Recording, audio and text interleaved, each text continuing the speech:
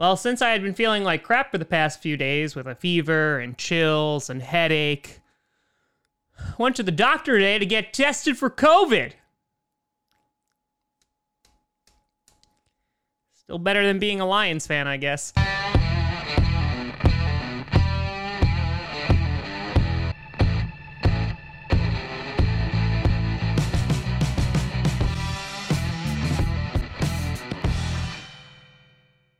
Crossy Posse Packer Nation. Welcome to another episode of Packcast, the podcast where you don't have to be a Packers fan, but it sure does help. I'm your host, Tom. I'm going to keep on doing this show until I literally drop dead. Grassy, and today we are going to be taking a look at the AFC South. Before we get to that, I want to do a big shout and thank you to some brand new patrons from patreon.com/TomGrassi Comedy. First, we got Tyler Kingston. And then we got Alexander Weigart Malchow. Thank you. We got Cleveland fan for life. My condolences. And we got Vikings legend Brett Favre.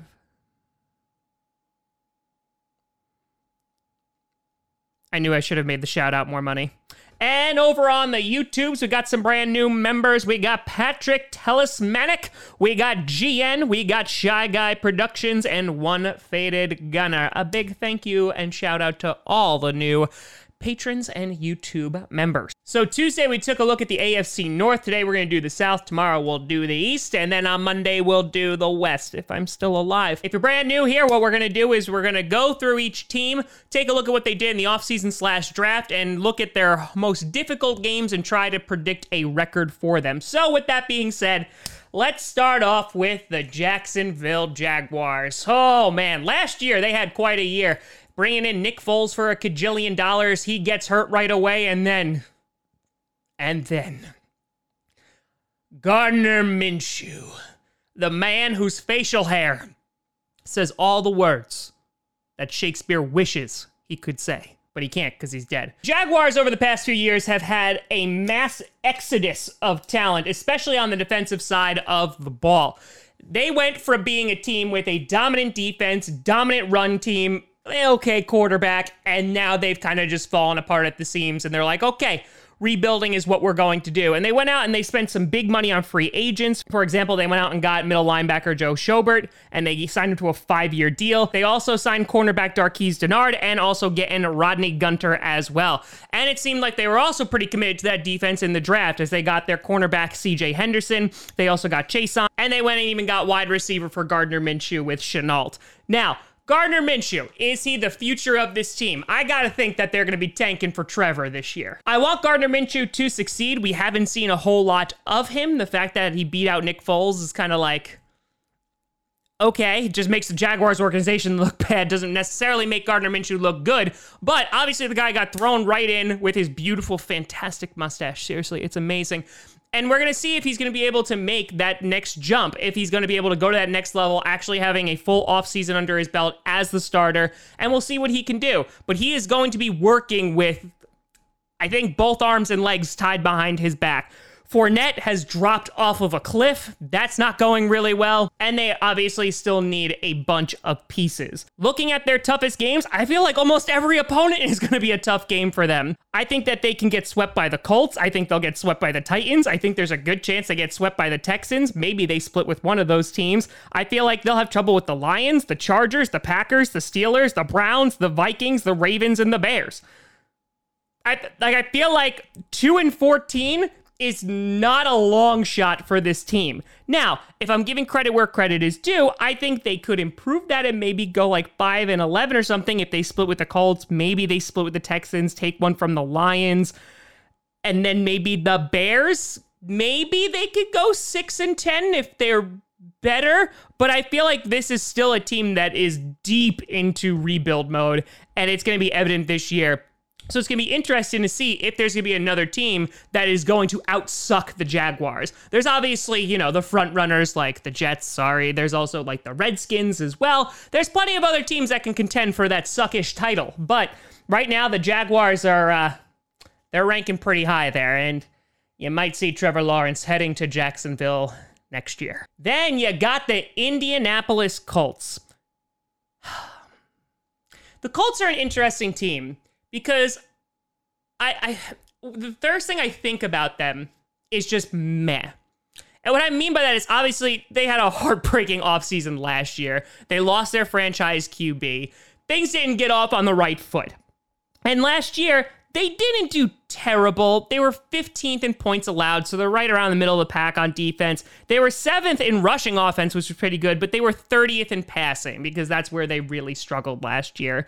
And so what they decided to do is, okay, let's bring in old man Philip Rivers. Philip Rivers, I think he's a good and underrated quarterback. Last year, not too good, my guy. Not too good. And so for the Colts to bring him in, he's obviously going to be just a stepping stone for whoever their next quarterback is going to be. And he has some weapons. He can rely a little bit on the running game. He's got T.Y. Hilton to throw to. They got Michael Pittman Jr. And they also got Jonathan Taylor from the draft, so he can hand the ball off to him if he wants to as well.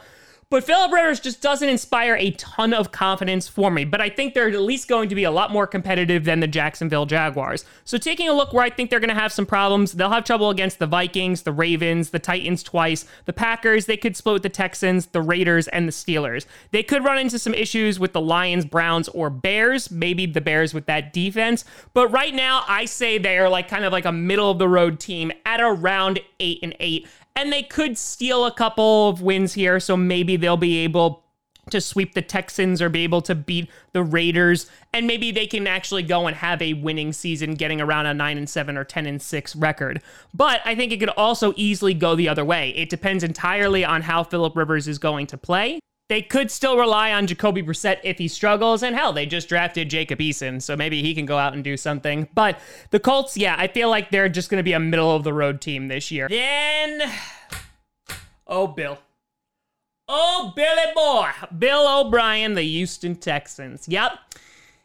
Well, looking at how they were last year, they were the 14th scoring offense in the league, and they were the 14th worst in points allowed on defense. So they're kind of middle of the pack everywhere. And Bill O'Brien last year, and for the past few years, has been dedicated to building that offensive line, right? They've been giving out draft picks everywhere, and they're bringing in Tunsil. Deshaun Watson literally was that entire team last year. I would argue he's been that entire team for quite some time with him and DeAndre Hopkins and J.J. Watt, who's just on the other side going, hey guys, I'll play for 10 games this year, but he's an awesome guy, so I can't fault him on that. So obviously the big news from this offseason is that they go out and they get David Johnson from the Cardinals, and they give up DeAndre Hopkins. Now, David Johnson, a healthy David Johnson, could be good. Obviously, he was injury-prone, stuck behind a bad Cardinals offensive line, and with the Texans' improving offensive line, they could be dangerous. However, it's a big if when we're talking about David Johnson's health. To replace DeAndre Hopkins, they're like, let's bring in Randall Cobb. And listen, I have Randall Cobb's jersey upstairs. I love Randall Cobb to death. But a 3-year contract for Randall Cobb right this second? I ain't seeing it. They drafted Ross Blacklock, which I think was a great pick for them. But with the Texans, I feel like not only is their front office is bad, and at the same time, this entire team is contingent on Deshaun Watson. He makes those amazing plays, he keeps them in contention, and he makes them look like a much better team than they actually are. I would say, arguably, they're a somewhat more balanced team this year, maybe, because if David Johnson's good, they'll be okay. But DeAndre Hopkins is a big loss. And so looking ahead at their schedule, they're going to have problems with the Chiefs, the Ravens, the Steelers, the Vikings. That's their first 4 games. That's a big ol' yikes. 2 games to the Titans, the Packers, maybe they'll split one with the Colts. So right there, that's 8-8. If they sweep the Colts, they go 9-7, and then maybe they steal one from the Steelers, Vikings, or Packers. Maybe they go 10-6. Maybe they're able to get in at that number 6 or that number 7 seed. They also could have problems with the Browns, the Patriots, or the Lions. I would not be surprised with that. But the fact of the matter is that Deshaun Watson takes a mediocre team and makes them look a lot better than they are. I would know. We had Aaron Rodgers on our team for a long time. He did the same exact thing. Is Bill O'Brien going to invest in Deshaun Watson? Well, they're investing in the offensive line, but for this year, I don't know if that's going to get them far enough. Then finally, you got the Tennessee Titans, the dark horse, the wild card, the saviors of the NFL, defeating the evil empire and also bouncing out the Ravens, which was funny. I'm sorry. It was a little funny. The Titans, 12th in points allowed last year, 10th in points scored. They had a good offense last year, obviously dictated by the great play of Ryan Tannehill, and of course, the man, the myth, the legend, Derrick Henry, who was just like, don't touch me, boom. The first few picks of their draft were smart. They got Isaiah Wilson to help Ryan Tannehill. On top of that, they went for their secondary as well, getting Christian Fulton. Derrick Henry is on his last year of his contract. He was franchise tendered this year. They're saying that they're going to work on a long-term deal, so as long as he doesn't sit, this team is still going to be competitive because of that running game and because the defense, while I think is missing a really good pass rusher, that's why I thought they would go out and get like a Jadeveon Clowney. I still think they're going to be in contention here. A.J. Brown, the guy who just dominated the league last year, has the potential to do that again coming into his second season. On top of that, they have Corey Davis, who is on his last year and, former first round pick. I would think that it's now or never for this kid, but they also have Humphreys as well.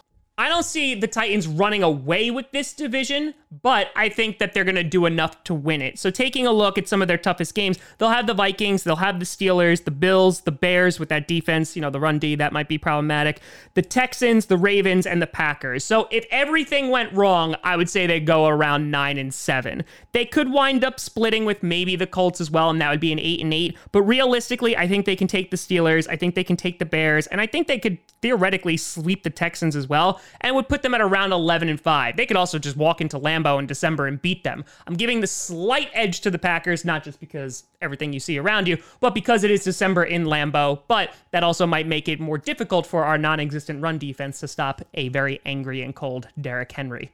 So I'm looking at the Titans finishing around a 10-6, 11-5 record. They'll do enough to win the division, and who knows, maybe they will play spoiler again this year. So I got the Titans finishing first, followed by the Texans, the Colts, and then the Jaguars. But let me know what you think down in the comments below. Who do you think is winning the AFC South? Let me know.